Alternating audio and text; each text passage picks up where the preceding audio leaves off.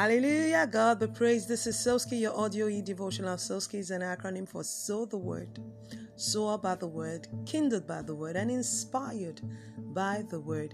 On the devotional from the month of November, we have been looking at a series tagged Gratitude, the Attitude.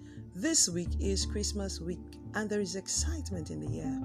This week, we are especially thankful for everything Christ connotes. Today, our topic is thankful for the audacity of faith. One of the things Christ brings along our way is the audacity of faith.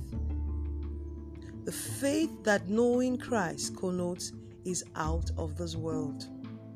The Word of God declares in Hebrews chapter 11 verse 3 that we understand that the worlds which we see were framed by faith declarations. How beautiful is that? We understand that faith in Christ makes all things possible. Luke chapter 1 verse 37. The audacity of faith in Christ makes bold declarations.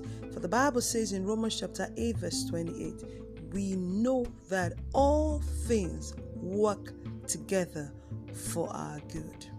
The audacity of faith in Christ makes us to sleep amidst storms. It gives us peace that passeth understanding. The audacity of faith makes us tread on serpents and scorpions, drink deadly things, and will not feel hurt. Luke chapter 10 and verse 19. The audacity of faith is what says, throw us into the fire all you want, but we won't bow or cower.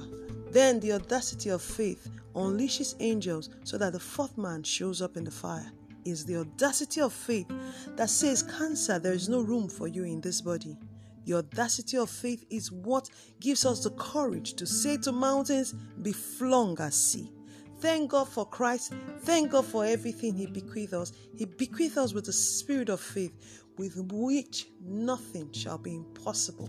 God bless you and have a beautiful day as you keep expressing the audacity of faith that is trapped in your human spirit. All thanks to Christ Jesus. I pray for you today. Your day is blessed. Your day is awesome. Your day is full of miracles. Your day is full of you bringing home spoils of war, spoils of victory. The year has not ended yet.